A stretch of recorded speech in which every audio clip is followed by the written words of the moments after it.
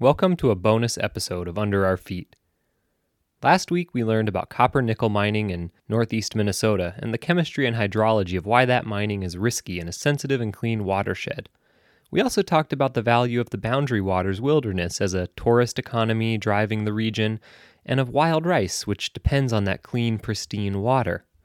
One of the people we heard from was Frank Bibeau, a tribal attorney with an innovative legal solution to protect the waters of northern Minnesota from the risks of extraction. In making that episode, I had to cut a lot of our conversation, but I think it's important to hear the whole thing, so today I'm releasing a lightly edited version of that conversation. You heard parts of this in episode 5, but this gives the full context. We talk about the value of wild rice, some of the legal strategies and precedents behind Frank's case, about what pipelines and mining mean to the waters of the Northwoods, and about how regulatory agencies operate relative to these extractive processes. And just one note here. I'll refer to the indigenous people as Anishinaabe. Frank often uses Chippewa or Ojibwe. There's a complex history to these terms that I encourage you to read more about, but for now, just know that they're mostly synonymous. Anyways, I hope you enjoy.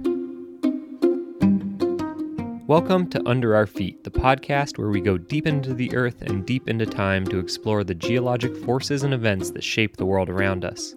This is a bonus episode of Season 1, the geology of Wisconsin, plus the broader Lake Superior region.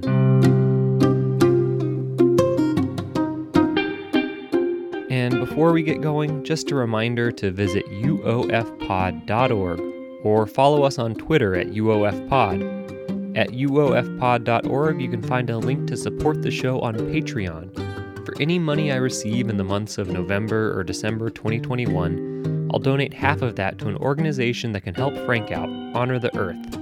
More on that towards the end of this episode, but you can visit their website at honorearth.org. Okay, on to the interview.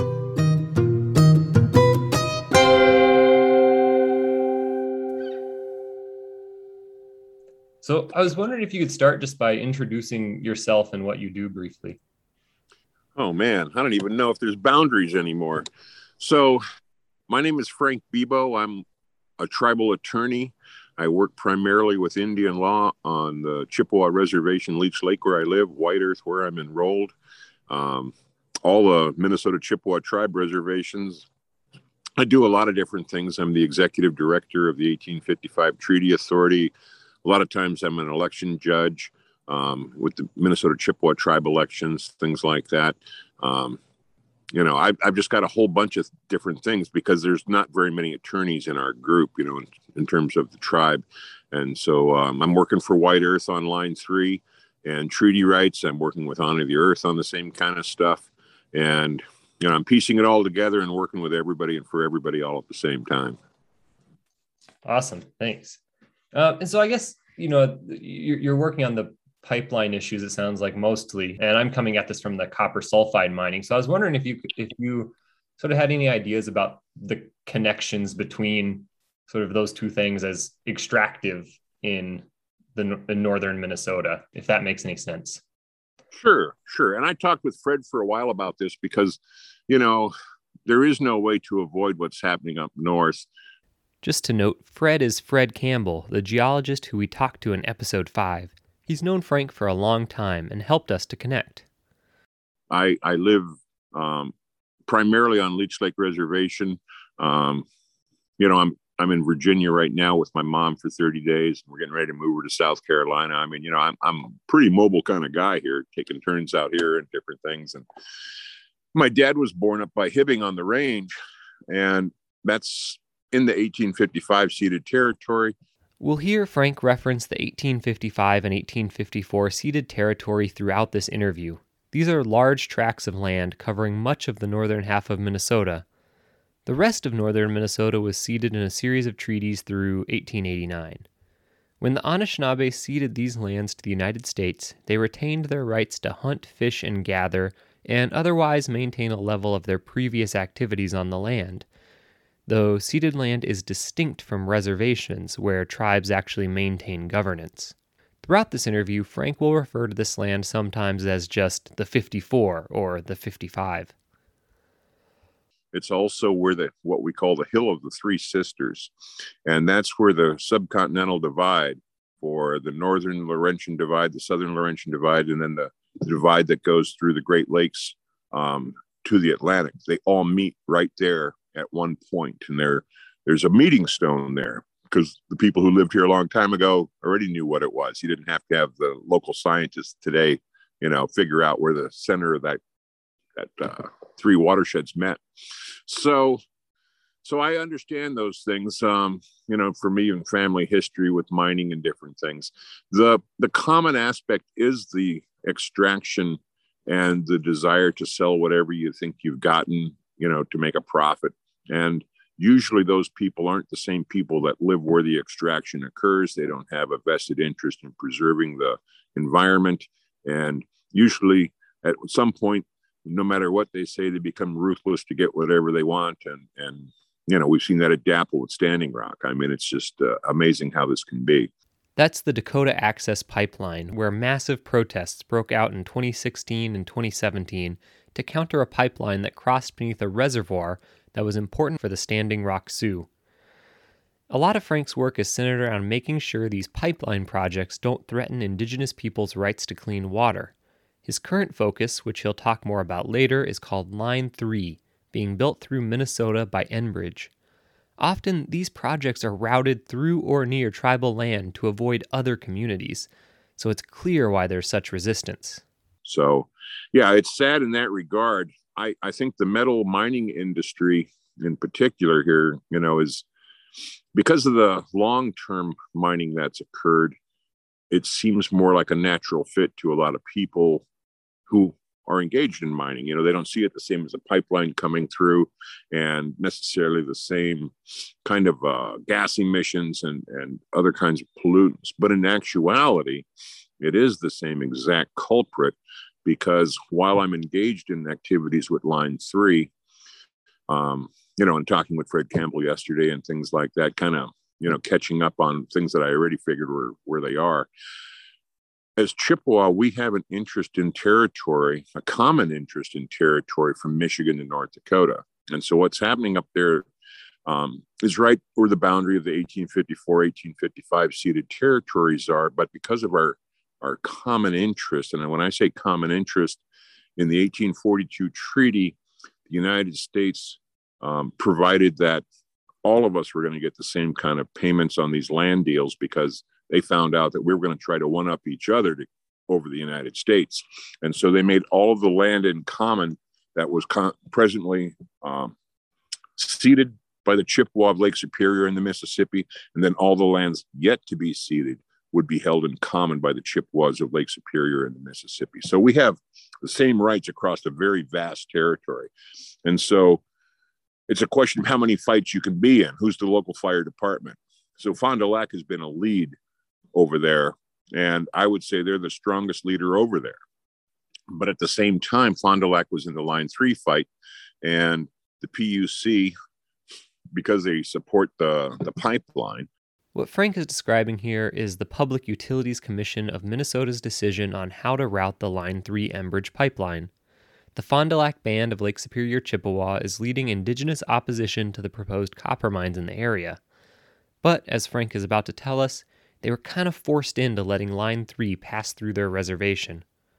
The PUC, because they support the pipeline, they were going to go right through probably our most important, significant cultural sacred place, Sandy Lake area, center of our universe in many ways. And nobody wanted that. And so it became Fond du Lac had a choice to have the pipeline come back through the reservation again on a northern route, which they did. And that's for jurisdictional reasons as well, because if they didn't, then the plan was to just run a couple miles south of the boundary of the Fond du Lac reservation and say, well, now you don't have any right to tell us what to do.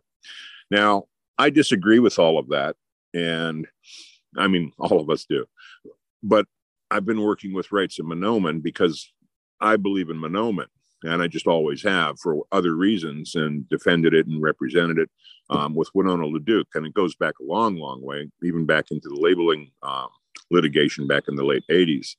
And And so it's ironic in some ways that manoomin, that, we were brought to the Great Lakes area and where we are in northern Minnesota because of prophecies about where the food grows on the water, and that, it would feed us, it would sustain us, and all those things. It's still doing it. It's still protecting us. Now, it takes a translator or two, and I might be one of those translators. I don't know that I can say I'm a manoomin whisperer, that manoomin, and I have this, secret relationship that others don't have, because I can tell you all the other Indians have a relationship with it too. And so it's very interesting that way. But so as it turns out, protecting wild rice may be the best standard for mining problems, as well as the pipeline, gas emissions, climate change, and everything else, because it's a victim of all of those things. It's susceptible to all of those things. And almost everybody already knows that. And almost everybody knows that we have a treaty right to it already because of all the other things that we're doing. And that's supreme law of the land stuff. That's right in the Constitution. And a treaty, that's pretty high to have the words wild rice in it. So it's those things I almost want to say, I don't want to say they're bulletproof, but compared to almost any other treaty, any other plant, any other entity, I don't know another match. So, even if it said the right to catch fish and hunt deer or catch salmon, you would have to almost have that specific term. And I don't see those terms because they were broad. They were very broad, but wild rice was unique to us and the location was unique to us. So that's why we made sure that it was incorporated. And so when I look at the water problems that are happening over there, Fred and I go way back. I mean, we go back 35 years, and Fred was telling me the story of what I already knew, but he was also aware of the regulatory capture, and essentially he called me because he knows what I'm doing with the rights of manoomin against the Department of Natural Resources right now, and that the other smart scientists can see that the other smart attorneys may not be able to prevail trying to rely on state law. We weren't able to prevail relying on state law. Now, we caused the process to take 7 years, but ultimately all it did was result in various mitigation strategies that were then later approved by the PUC or the Court of Appeals or something. And so then it was still deemed good to go when it wasn't good to go. And, we've got an aquifer breach by Enbridge. Here, Frank's describing a place where drilling for the pipeline's path accidentally or carelessly tapped a groundwater aquifer, and now tons of waters are just spilling out of it every day. It's called a frack out, and this can occur whenever someone drills horizontally beneath a waterway. It leads to potential contamination of that water, and Frank's going to talk more about this in a second, but despite months of efforts, Enbridge has not been able to repair this frack out. And we've probably got more than one aquifer breach, and I'm talking about an artesian aquifer that's pumping out 100,000 gallons or more of water a day. And that's important, especially during a drought. They weren't able to contain it. They still aren't able to contain it as far as I know. MnDOT had a similar breach and to do a roadway, and they haven't been able to contain that one. And that one was some time ago. So the scientists that I'm talking to tell me that our aquifers, where the pipelines have crossed primarily under waterways, rivers, Mississippi, they're probably all going to have frack outs, and they're probably going to be permanent, irreparable damage that will pump out those suspended solids and things where the pipe went under in terrain that they didn't comprehend very well. They think in terms of drilling through rock and hard ground. They don't understand that when you're in a glacial area, that it's sand, it's gravel, it's porous, it's got, other organic debris and marsh and different things like that. So they have probably under every river crossing blowouts that have a whole bunch of extra fracking mud and other materials in there that right now with the cold weather won't be detectable or observable by DNR or MPCA unless you're looking, because all the water is going to be contained in snow and ice. And so starting next spring, when the aquifers are recharged by rain or snow melt, that's when those things will start coming out. And they'll be coming out every year. They'll be coming out forever, it sounds like. We don't know how much is down there. Enbridge and or the DNR, they pulled their no trespassing signs. We're able to tell by drone that they've walked away. No one's monitoring, So even though we were at the front of the process telling them, no, this is stupid and these kinds of things can happen, they were dismissed. They dismissed our treaty rights as well. And so we're having to take a different course of action. I'm working with a whole bunch of non-Indian attorneys who find it hard to believe that rights of manoomin in tribal court could actually do something. And so I kind of had to wait my turn to the end until all the other strategies are proven not to work. And I get that. I went to those same law schools. I'm indoctrinated. I was colonized, with that kind of legal thinking. But I'm not colonized where I live. I'm part of the resistance where I live, and so I see that the rights of manoomin should also be applied over at the mining area under the wild rice standards. I'm aware of 3 or 4 things that the PCA has done against us, as well as the state, with regards to wild rice uniquely, that, are intentional disregard for our rights. And so that gives me more cause to do it. The recent Supreme Court decision with that mining. Here, what I think Frank is talking about is a Minnesota State Supreme Court decision from April that halted Polymet's mining permit process and cited a need for state agencies to consider the science of potential watershed contamination more thoroughly in their permitting process. Go back and listen to episode 5 if you haven't already for much more on that. And this decision is distinct from the proposed mining moratorium that the Biden administration is putting on. The recent Supreme Court decision with that mining tells me that the PCA has more obligation to regulate and enforce, and that could mean things as much as feedlot runoff and other kinds of things. And so it may very well be that what we need to do, even from White Earth, is file another suit against the PCA, not just in the 55, but also in the 54. And maybe those bans, I don't know if you had a chance to look at the amicus brief, but there were 7 Chippewa bans in the amicus brief in the 8th Circuit Court of Appeals, and 6 of those are in Wisconsin. And right now, and this is just my own thinking without talking to them, is that they're trying to prevent the wolf hunt and other things, that are important to our culture and to our resources and food chain and ecosystem. And while the federal court judge said he wasn't going to rule, and it's because of procedural stuff at the state level, maybe they should be looking at rights of the wolf, rights of Maingan. I had a friend of mine call me, and he was talking about carbon capture credits, and explained it a little bit to me, which sounds a little like Bitcoin and .com, but neither here nor there. But we started talking about what would be that kind of mechanism, and that mechanism might be the rights of trees. We have a symbiotic relationship with trees. We can't live without trees anymore than we can live without water. We got to have somebody making oxygen for us, So how do we protect that? And how do we protect our other resources? So I think we're going to start looking at more strategies in Indian country. The 8th Circuit decision is going to be very important. A lot of people are looking at that. That's one of the reasons Fred called me. That's one of the reasons you're checking with me. And, the ironic part is, because of Fond du Lac having to peel out of the Line 3 fight, and certainly they were compensated for the crossing and things by Enbridge and other things. And I'm sure part of the agreement is not to come out and speak out any evil against Enbridge while we're doing all this, because, we can see that's what the agreement is. At the same time, they probably, as much as they might like to launch a rights of manoomin fight, they don't want it to look like they're saying, hey, rights of manoomin should control, because then it would control Line 3 and Enbridge, and they have an agreement with them. So they're not going to be the ones to do it. And they're probably the strongest ones that should be doing it.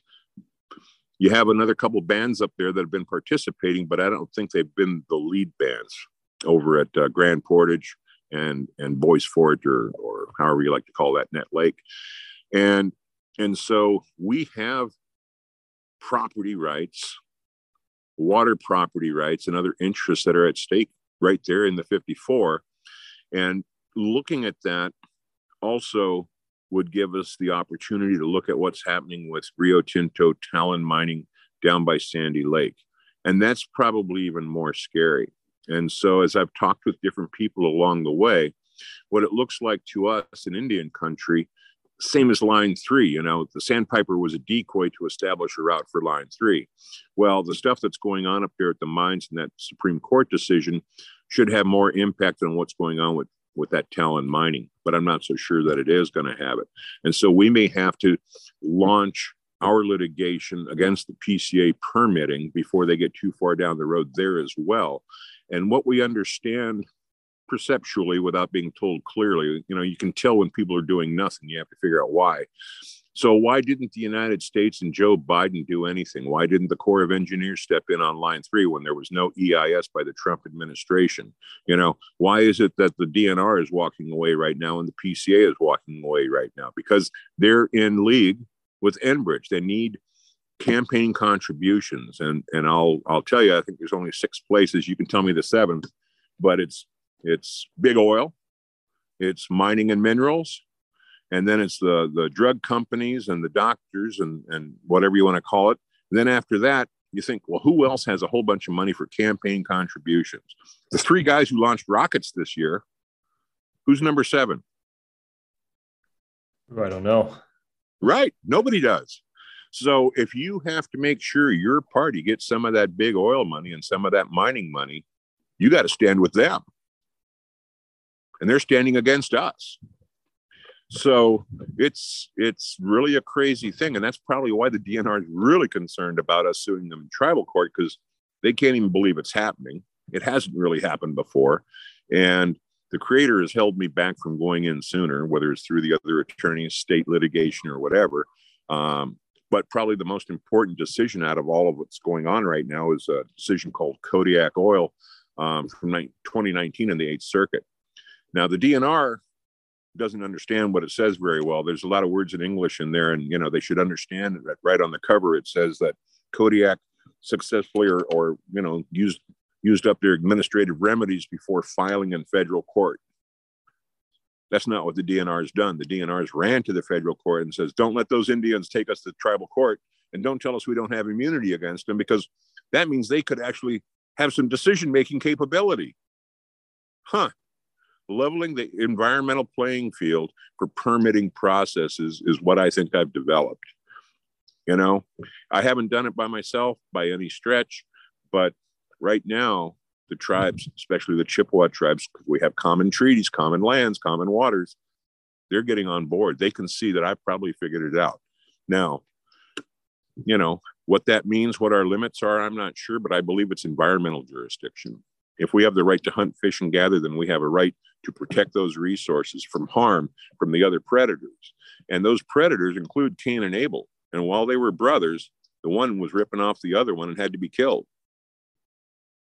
We're going to have to vanquish DNR in the state, apparently, to some degree, until they come into some kind of a cooperative law enforcement agreement, some type of a cooperative environmental agreement, some type of a water permitting agreement, because everything I can see from our treaty rights says that we should be able to require consent, because if we have that property in common with ourselves and we don't have it with the state of Minnesota or the federal government, then a separate property owner, usually you need their consent to take their property and transfer it to another, unless, of course, you're the law. Right. Yeah. So I talked to Friends of the Boundary Waters, the organization, about this too. And so I'm familiar with thinking about the boundary waters as a federally protected wilderness. And so I'm curious, what, given all the treaty rights, what's your and your community's perspective on that piece of land that, is talked about as a federally protected wilderness, even though it's not wild. People have lived there, thrived there for a long time. Yeah. Well, Indian law is a funny thing. And that's why the DNR isn't doing very good in federal court. Any place that the federal government has land, aside from say a military base that's active, or a nuclear power place or something that's got, cyclone fences and barbed wire and things like that. Federal lands are our primary place to go and exercise our rights to hunt, fish, and gather. And there's some federal decisions on that. Gottschnick is one of them, US v. Gottschnick. I don't know if you've looked at that. It's Gotchnik, I believe, Gottschnick. And in there, it was a challenge. There were some tribal members who had gone into the boundary waters and they were fishing through the ice. And what they said, even though I don't agree with it, because of the way Congress had set aside that place to be, a pristine environment, that we still had the right to exercise our rights to go in there and fish, but we didn't have a right to use a vehicle to get us to that place to fish. The gas burning, carbon emitting, gas house emission device, we weren't allowed to bring that in as a device to get there. But once we were there, we were allowed to use modernized equipment because it's the same for everybody. So if you're using a, sonar equipment, you're using a net, you're using a line, you can use modern equipment to harvest. But because of the other kinds of environmental damage, you couldn't go in there, with some big gas hog thing and whatever equipment and bulldoze out a road. Those are all wrong. And in some ways I agree with that. But, the thing I like about that case, because I believe in the right to travel, is that it says that we don't have an absolute right to travel. And then they spelled out why we didn't have it there with modernized equipment like a snowmobile or side by side or whatever to get out there. And so now that's out there to help us too. It's going to make it harder for other people, I think, because we have those rights. And that's the same model that I try to point to when I'm pointing to our other resource places. So we have a right to travel. And so even when we're protesting, and that's, not really why you called, but, part of our strategy with rights of manoomin was to create a defense for water protectors before they criminalized civil rights of the citizens. This refers to the Water Protector movement, an indigenous women-led push to stop development that threatens clean water everywhere. Because the state often sides with the companies building these projects, it uses its power to oppose water protectors. That means they often end up in jail or charged with crimes for obstructing development that threatens water. Frank thinks his wild rice case on the rights of manoomin could help protect the water protectors from criminal liability for standing up to development. And so, we're working on having those treaty rights recognized. The courts called the rights to hunt, fish, and gather usufructuary property rights. Water is a property right, and we have those rights. So if we have those property rights, then like people who have a car or a house for property, they can invite guests. We can invite guests. We can't be trespassers on our own property, so they can't charge us with trespass, no matter how they like to frame the other words around it. And if you can't charge us with trespass, then you can't charge us with nuisance, and you can't charge us with unlawful assembly. And there was a decision with one of the water protector camps about an easement to some land that was tax forfeit land, and that's why the county said we needed an easement again. It's like they were selling an easement every time to the same place that had a house at the water protector camp. And at the end of the decision, the judge said, I think three things. I can only remember two because they were most important. But one said that she was not interfering with the police's lawful execution of criminal powers and by warrant. And essentially what she was saying was, you didn't do those things, and that's why I'm interfering with you here. And then she said, and they have an easement that's been valid for a long time, and that's good for them and their invited guests. So even the non-Indians who have come as our invited guests to help be water protectors, they're on our property. And they're our invited guests. And you may not be able to prosecute them for trespass as well and other activities because they're with us. And so I'm using our treaty rights in a way that nobody's been using our treaty rights. I've worked with legal services. I've worked with public defenders. It's usually the poorest and the unemployed people that come out to defend these resources because they have the time and they rely on the resources. People with a 40-hour-a-week job, man, they're inside saying, well, maybe I can give to the NRDC or something like that.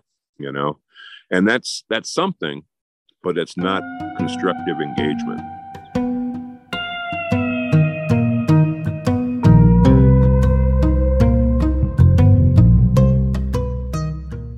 Awesome. Well, thanks. So I want to make sure you touched on this earlier.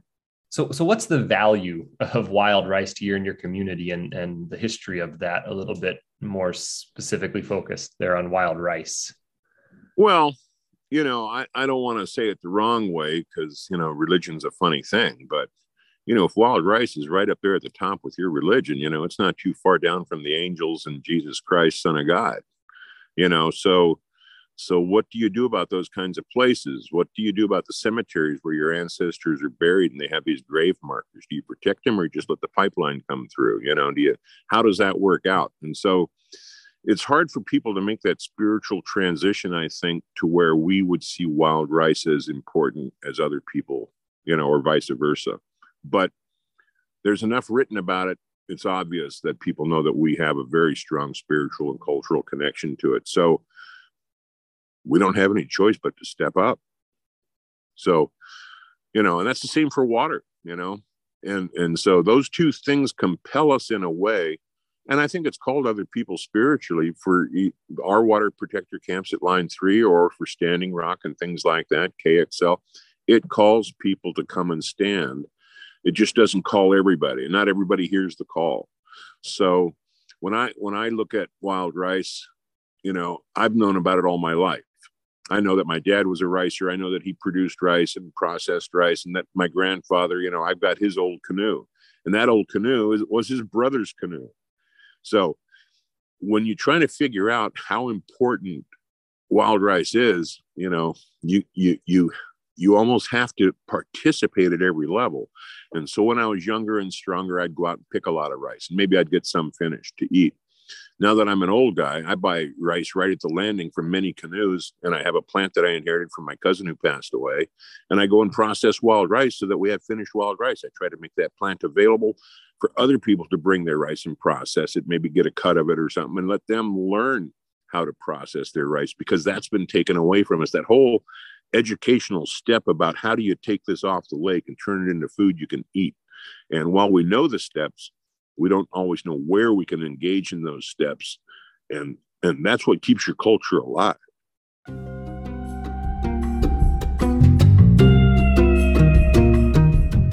In that talk I watched, you talked about the wild rice economy up there. And so what is the wild rice economy versus the extractive economy? Like what could an economy based on wild rice look like, or what does it look like in the past? Oh man, it was tremendous in the past. It's just been routine for us in a way, because we had a long relationship with it before, colonization or whatever you want to call it, from the French and the English and everybody in the United States. And so wild rice, once it was discovered as a food, it was as valuable to trade, I'm sure, as furs and metal and kettles and knives. And you can probably go down the list. There was a direct value to it in the trade economy. Now, as you come forward, and I've looked through the National Archives and things like that and all this, and as you come forward, you see, and right in Cass Lake there on Leech Lake Reservation, there was a log cabin that I used to have work for the legal department there. And there was this grain silo next door to the old train station, because they moved the train line probably about 4 or 5 blocks south of where it used to exist along Highway 2. And so there were some people out there doing a garden, and they were painting the outside of this old elevator. And it was only probably 50 foot tall, a short elevator. And I didn't know anything about it. And I was out there to talk to them about it. And they told me that it used to be a wild rice elevator. And that meant that the train stopped in Cass Lake, and there was tons of wild rice waiting for them in that hopper, just like you would any other grain that these farmers take to the elevators by the railroad. And it wasn't the only elevator. These elevators were all over the place. So it was the only grain that was actually being transported and stored like that at that time. And so when you look at the amount of wild rice, and then the way it caught on out east and things like that as a delicacy and things, you can see where it started being transformed, where I'll say like in the 40s and 50s, they started flying Indians into remote locations with wild rice, and they would fly in the canoes, and they would fly in these little motors off of these old Model A, Model Ts, and they'd have these thrashers and parchers and different things. And because wild rice takes like about 3 to 1, 2 to 1 to 3 to 1 green to make a pound of rice, you don't want to haul twice as much crap. You want the finished product. You want the gold. You don't want the rock that the gold's attached to. And so they would have people out there for weeks doing these rice camps in places that they didn't even grow up in, but they knew that we could go in there and do that. And it's amazing to even think that that's what we were doing at that time. And it got to be so valuable that before we had better controls, that the non-Indians, especially the farmers, had figured out how to make floating combines to go out on top of the lakes and almost 100% efficiently harvest the wild rice to where there wasn't any grain falling back into the lake for reseeding. And so our methods of harvest from a canoe, when you're laying over the rice with one stick and knocking it with the other, a lot of times the rice just goes all over the place and reseeds. So we're a symbiotic part of that relationship. The relationship of the colonizers, or however you want to call it, they want it all. They don't understand, that when it says it's wild, that you still got to let it regenerate itself. You can't just take all of its young, all of its babies, and then see if it's going to, have eggs for the next salmon hatch. You got to leave part of nature there. And so at one point, there's a bill that came out, and there was litigation between the federal government and the state of Minnesota about probably the greatest wild rice lake on White Earth Reservation. And the federal government used its eminent domain against Minnesota to take that back and create that wild rice reserve for the Chippewa, because we were in danger of starvation, is the way they call it. And so by restoring that, we had a way to get our own food, because otherwise the government was going to have to take care of us. They didn't like that either. And the funny part is they could see how important it was for trade purposes, for food purposes, and even cultural purposes, and not being at odds, that then when you look at the National Archives, you can see where they're trying to figure out how to transplant wild rice to the Apache and the Arapaho and all these other places. They're like, well, maybe these Indians can feed themselves in these places we've made them go and live. Well, wild rice lives in one place. It lives with us. So the value of wild rice is incredible. So then you get into the 80s, and they started getting better with their paddy rice.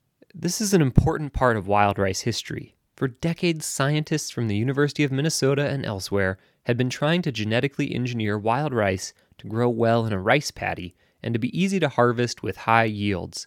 Clearly, this isn't real wild rice, but it might be what you buy when you buy wild rice in the grocery stores. This rice also doesn't support indigenous economies, even though it might be marketed that way. So if you're buying wild rice, make sure you do a little due diligence and get the real deal. It even tastes better, too. Websites like nativeharvest.com let you buy it directly from the source. And that's when the DNR was working with them and the Department of Agriculture. And they're allowing them to take water off the river and then put it into paddies where they planted rice. And it's been genetically modified so that it stands more to uniform height for combine harvesting, because they drain the paddy several weeks ahead of time so you can go in with like boards on your track. And then they made it so that the grains wouldn't fall off over time. And that was one of the things that made it nice for us, was we could go out onto natural wild rice and you could harvest. If you're gentle enough with the plant, you can harvest that same plant 3, 4, 5 times, because not all the grains fall off. They're not already ripe. And so they want it all at one time. And then they also wanted to make sure that, you could put insecticides and pesticides and try to, protect it that way. And then at the end, when they drain all that water off, they'd run that water right back into the Mississippi River because they didn't have another place to run it off to. So they're killing our stuff in the river. So we were fighting that at first, but, because of the value of wild rice, those farmers, those pirates, those economic thieves, they started undercutting each other, and they went out to California and started growing paddy rice out there. But, they're not proud farmers that say California paddy grown rice. They shipped it back to Minnesota and put 2 Indians in a canoe on the label and tried to pass it off as real wild rice involving Indians, because that's where the real value is. And so then you end up with California not being the only place anymore, and where it is in the economy and different things. And so most of the Minnesota places, they've gone out of business, and they've gone out of business for 2 or 3 reasons. One of the reasons is because the nature of wild rice and them being where wild rice grows, they get what they call volunteer plants. So when they plant a strain, it might be there for 4 or 5 years. In California, it dies off because it doesn't have that cold weather to help it, go through the cycles it needs to reseed. And so you end up with everybody wanting to sell their crop as Indian wild rice. Now, why is that? That is where the true value is. And that's what people want: natural, organic, something that helps out the poor people, the indigenous, the real traditional stuff. But everybody who's making a dime off it, is trying to sell you something else. And the DNR is in with them. The Department of Agriculture is in with them. They're trying to promote paddy rice because they think there's a profit in it. At whose expense? Our expense. Yeah, right. And I think so that brings up like the last big question that I wanted to ask is like, what can someone who listens to this podcast do to support you and to support people working with wild rice? Well, wild rice is a many faceted thing. And so right now, wild rice is trying to protect the waterways, suing DNR. Wild rice is probably going to be suing the PCA. Right now, before we talked, and part of the reason I'm behind on things this morning, because I was behind yesterday too, but don't mind me, is that I'm also chasing money, which I refuse to normally do, but it's so important right now because of all the frack outs and the aquifer breach that hasn't been able to be contained and other things. We are having to buy our own thermal imaging flyover of the entire pipeline so that we can identify where all the frack outs that have been walked away from by MPCA and DNR and Enbridge. And then we can start monitoring and be prepared to monitor them more in the spring when we have the aquifers recharged with the spring melt and things like that. And so right now, this first flight was originally estimated to be about $100,000. We've been able to, go through a process a little bit more, but right now I've got a bid for $52,000 and I'm trying to put together a co-funding on that. And that's just to do a flyover the entire route to make sure that we understand where all the water damages are. If they're all at water crossings, fine, but I doubt that that's where they all are because of what went on. And so we need to identify those places. We need to have a baseline to look at to compare next spring when we do those flyovers. And we need to be able to identify those and target those places with our drones that have a lot of the same equipment. Ron Turney's been doing a lot of, so that we can see what's actually happening in real time. Because if the PCA isn't going to do its job about the Clean Water Act and DNR isn't going to, do anything more, then we have to sue those people. And technically, while I haven't sued Enbridge yet, when we go to federal court, they may be sued also because they'll be the deep pocket in the conspiracy to deprive us of our civil rights. And yeah. DNR and PCA, they've already shown that they're in cahoots with them and that they're not defending the resources. All we have to do is go out and collect the information, prove that they're not doing their job, challenge them to do their job, challenge them to do some flyovers. Otherwise, we're going to take them out. And while we normally support the Democratic part of the process, I think, I don't know that we're going to support anybody anymore. We can't trust anybody, Republicans or the Democrats. And we'll just have to badmouth them all. Yeah. Start a third party. Winona was part of the Ralph Nader and stuff, back in 96 and 2000 Green Party. Yeah. Yeah.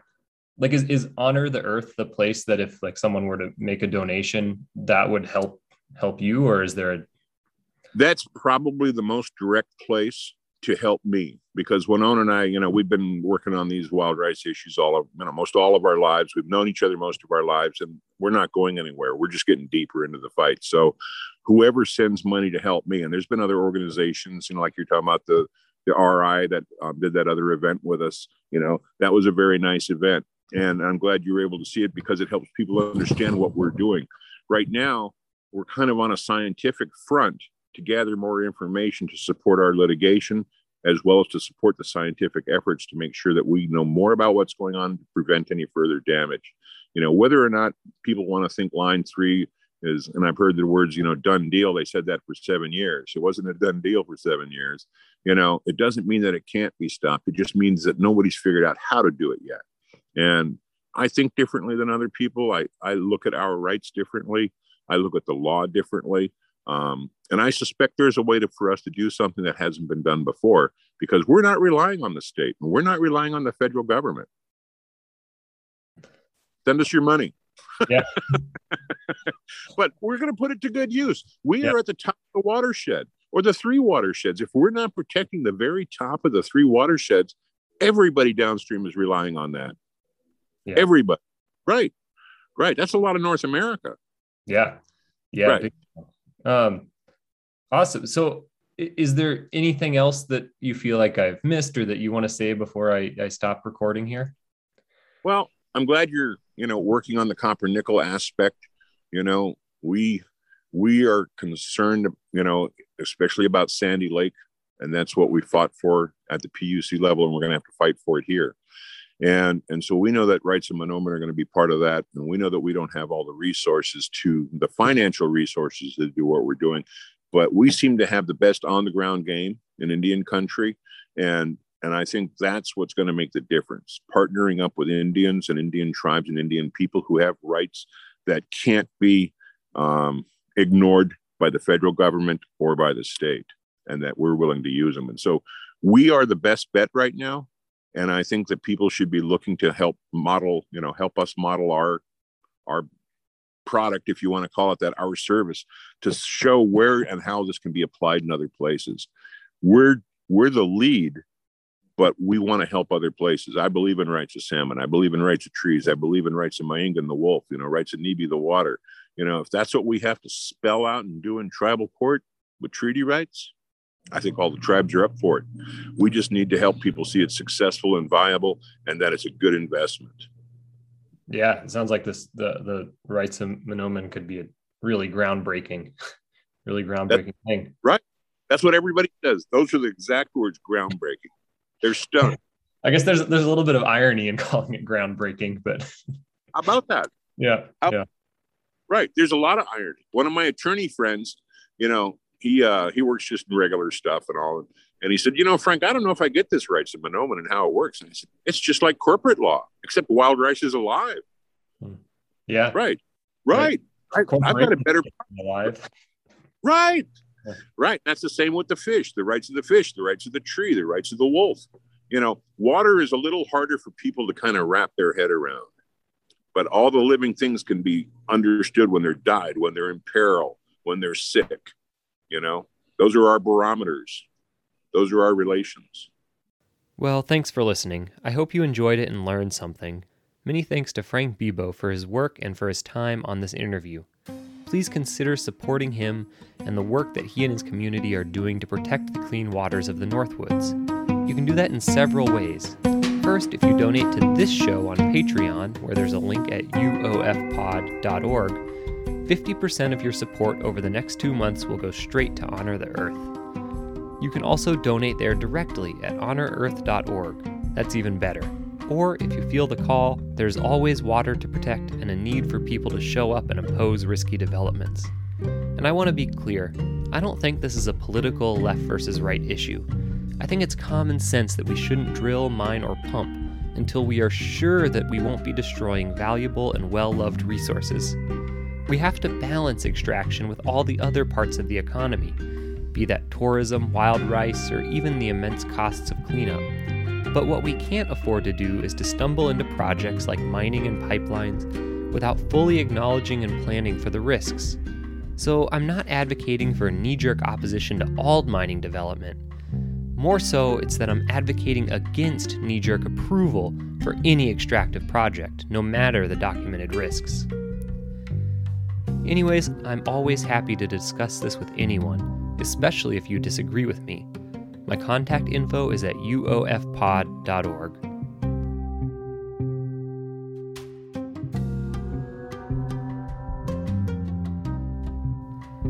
The music you heard today was the song Arizona Moon by the Blue Dot Sessions. We'll be back next week with our regularly scheduled episodes, starting with Wisconsin's caves and what they can tell us about climates of the past.